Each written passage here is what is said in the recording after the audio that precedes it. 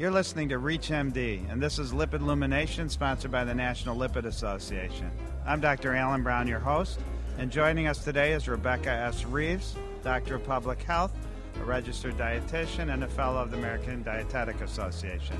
For the past 35 years, Rebecca has conducted clinical trials in nutrition and obesity at Baylor College of Medicine in Houston, Texas.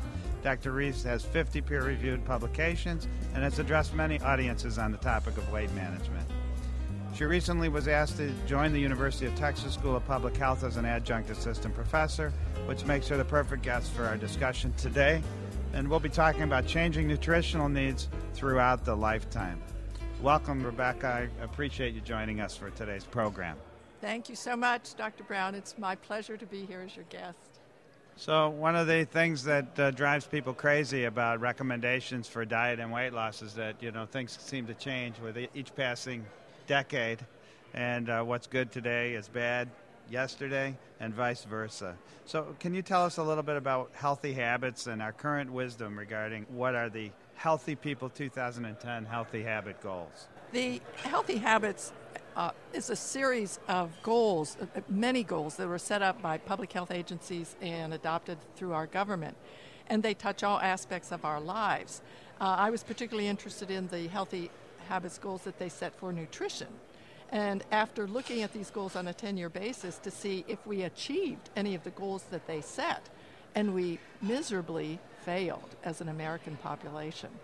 So it was interesting to look at some of these goals. Of course, our weight goals we didn't achieve at all. They set up some pretty high standards for us to achieve, especially like for persons who were overweight, and we did not achieve them, and we actually went down. Only about 31% of us in this country are overweight.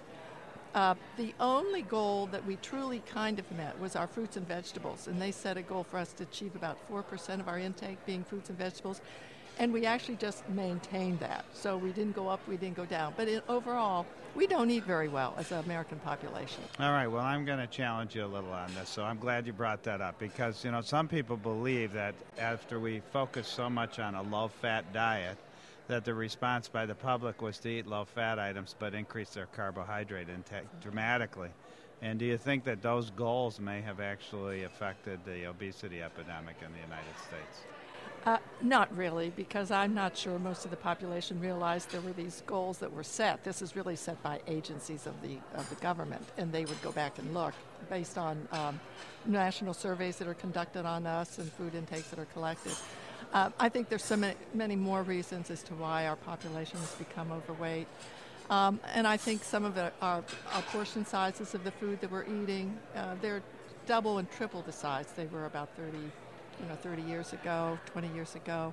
We're a very inactive population. We're very sedentary. Everything now is technologically improved for us, so we don't have to move. Children don't move. They sit in front of screens. They're not active. And our food supply has changed a great deal. And there's food everywhere. I mean, food is so available that we lose sense of proportion of what we're eating. I think people have even lost a sense of satiety. They have no idea when they're full. Yes. So we just increase our caloric intake, and we just are a happy, overweight population. And I think there is some data that when we overeat that we actually damage areas of the brain that cause satiety. I've heard some very interesting lectures on that. And those areas become permanently damaged, which is why it makes it so difficult for people to maintain their weight loss. In addition to the fact that willpower has a half-life of 2 weeks and it's soluble in alcohol, right? Yes. Okay, so let's turn to the Dietary Guidelines Advisory Committee. What are they recommending now for guidelines for children and adolescents? Well, again, it's that children should move. I think physical activity plays a big role in the emphasis of the guidelines. They know that children are sedentary and they just need to get outside and play. So there are several initiatives, of course, going on across the country which are trying to motivate organizations to get children to be active and play. Also, children, again, need to look at the amount of sugar-sweetened beverages they're drinking. We're not saying that this is a cause of their obesity, but could be an associated factor, that they are consuming many more sugar-sweetened beverages than they should. So their food intakes are not very good either. So it's a matter of food intake, physical activity, what are they doing, and can we get kids moving? So I'm wondering sometimes whether the parents are part of the problem. I remember as a child, my parents would let me ride my bike at 9:30 at night. As long as my homework was done, I could go all the way across my local town and go visit with my friend for an hour or so before I went to bed. And now I wouldn't have ever dreamed of letting my kids go out after dark. And so we blame the video games, but do you think it's the post-9/11 syndrome that has something to do with our kids not being so active? I think security issues are a big problem, a challenge for parents, safety issues. I think the environment in which kids are living is a challenge. There are not a lot of sidewalks anymore. Kids only have streets, and parents are worried about that. Also, parents are working longer. And both parents are working, so there truly is no one at home. And so these are like the latchkey kids, and they don't, they either put them in after-school programs. But I do believe I think parental influence, parents have a good deal of influence even on what the child is eating. So what is the food served at home is what are the habits the child is adopting. And that, I think, is core to helping a kid choose better foods. And do you think the fact that both parents are working in most cases also contributes to the drive-through dinners and things like that? Well, and the fact that the kids are very involved. Children are very involved in all kinds of activities that I never even had access to when I was a child. And I think that's good. I think helps keeps them out of trouble. But it does present a challenge for parents to have family meals. And so they do depend. But it's not that those foods aren't exactly unhealthy. I think a mom can choose healthy foods from some of these drive-thrus now, but she just has to understand what foods to choose. Okay, well, let me ask you a little more about that then. So based on that discussion, if you were making recommendations to parents for what would be the best things that they could do to try and steer their children into healthier dietary habits, what would you recommend? Well, of course, I'd look at the fruits and vegetables. I look at school lunch, too, and what am I putting in my child's lunchbox? I'd try and encourage them to eat, some of these small packages of vegetables, and then I'd look at dairy products. I think children aren't consuming enough of the dairy products. They're switching out milk and taking more fruit juices and sugar-sweetened beverages. So I think it's looking at the variety of foods that a child is eating and trying to encourage the child to adopt new eating habits. But the food has to be served at home, and the child has to see the parent eating the food too, in order to understand if it's good.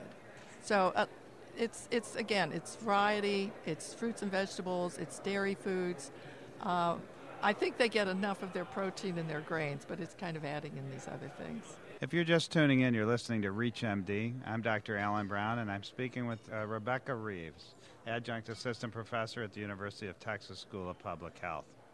Rebecca, in regards to nutrition, patients are always asking about the benefits of certain foods like plant sterols, plant stanols, nuts, chocolate. And we have some controversy about whether plant stanols are better than plant sterols in terms of lowering cholesterol. And without any real data, just some observational data about atheromas having some plant sterols in them. And, of course, those rare diseases that have high plant sterols in the blood that cause atherosclerosis. My question to you is, what do you recommend in terms of those types of foods? I have looked at a lot of the literature with plant sterols. I have been in sessions with persons with plant sterols. And I believe that over 50 years of research on these items, on these compounds, is solid. And I believe that if a person does consume between 2 to 3 grams of plant sterols or stanols a day, they will see a reduction in their bad cholesterol, their LDL cholesterol, and in their total cholesterol. Now, I think to me the problem is people don't understand them. They don't know really, the great majority of the population don't understand what they are, and they don't know where to find them. And that, I think, is a real issue. And so it's a matter of trying to get this out to the public. But I think if a person's cholesterol is just kind of inching up there, and the doc says, ooh, your cholesterol is getting around 200, over 200 a little bit, it's a time that you could try dietary measures rather than getting right to the statins. And I think there is a place for a plant sterol, a plant stanol. But again, it's for the public to understand where they can find these foods. Because the natural foods we eat only contain roughly, about 500 milligrams a day. It's just not enough. you need to get to that at least the 2 gram level, and sometimes you need to get beyond that if it's looking at it individualized. Yeah, we found even in our lipid clinic, we use plant stanols a lot as additive therapy, and even in our clinic, and people on statins, when they're close to target and they don't want to go up or can't tolerate higher doses, the addition of plant sterols or plant stanols can give you a significant additional reduction. It saves them additional medication sometimes. I really feel that, people should look to this. And if you look on the web, and if you maybe go into Google and you put in foods with plant sterols, you'll come up with some suggestions if you don't have your registered dietitian to tell you what they are to begin with. Right, which is a good option that people should exercise more often. So are nuts recommended in a cardioprotective diet? We're starting to see nuts added in as a recommendation. And it is. There have been there's many studies now which have looked at the consumption of nuts in addition to cardiovascular disease and its effect. And the recommendation is about 5 ounces a week, and it's most nuts that you can consume. I think a lot of the literature's been done on almonds and walnuts, but they do think that all the nuts have this capacity to help us with cardiovascular disease and help lowering that level. I should mention to our audience that we are broadcasting from the National Lipid Association meeting in New Orleans, so you may hear the gleeful attendees in the background, which is why we have some background noise on today's program. And it's been great to be able to broadcast here at the meeting. Not only are there excellent talks being presented, but we're able to collect a great group of speakers and interviewees for our program.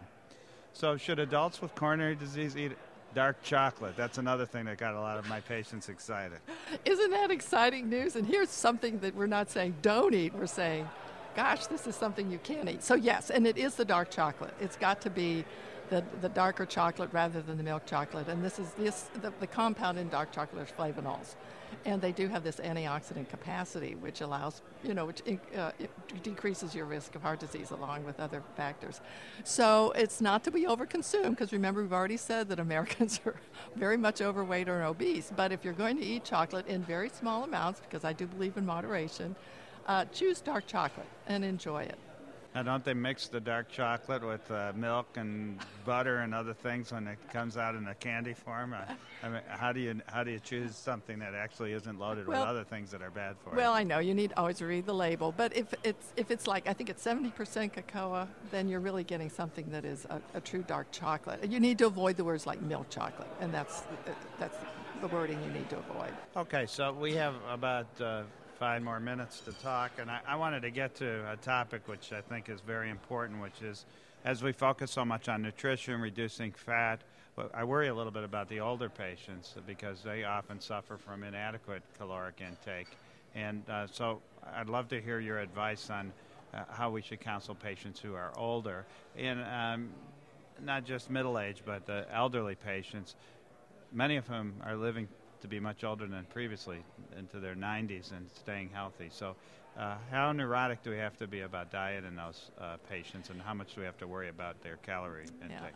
There are many studies done now which do show that persons, and should we define older, but persons at least over 65 up to their 70s are decreasing their food intakes for various reasons. They just lose their appetite, they're not moving, they're not hungry. And so therefore, with the decrease in these foods, and also then their dentures, their ability to chew has a lot to do with it. So when you get into like protein foods or animal foods, they're decreasing those amounts because they can't chew them very well. Well, then that can lead to a deficiency in B12.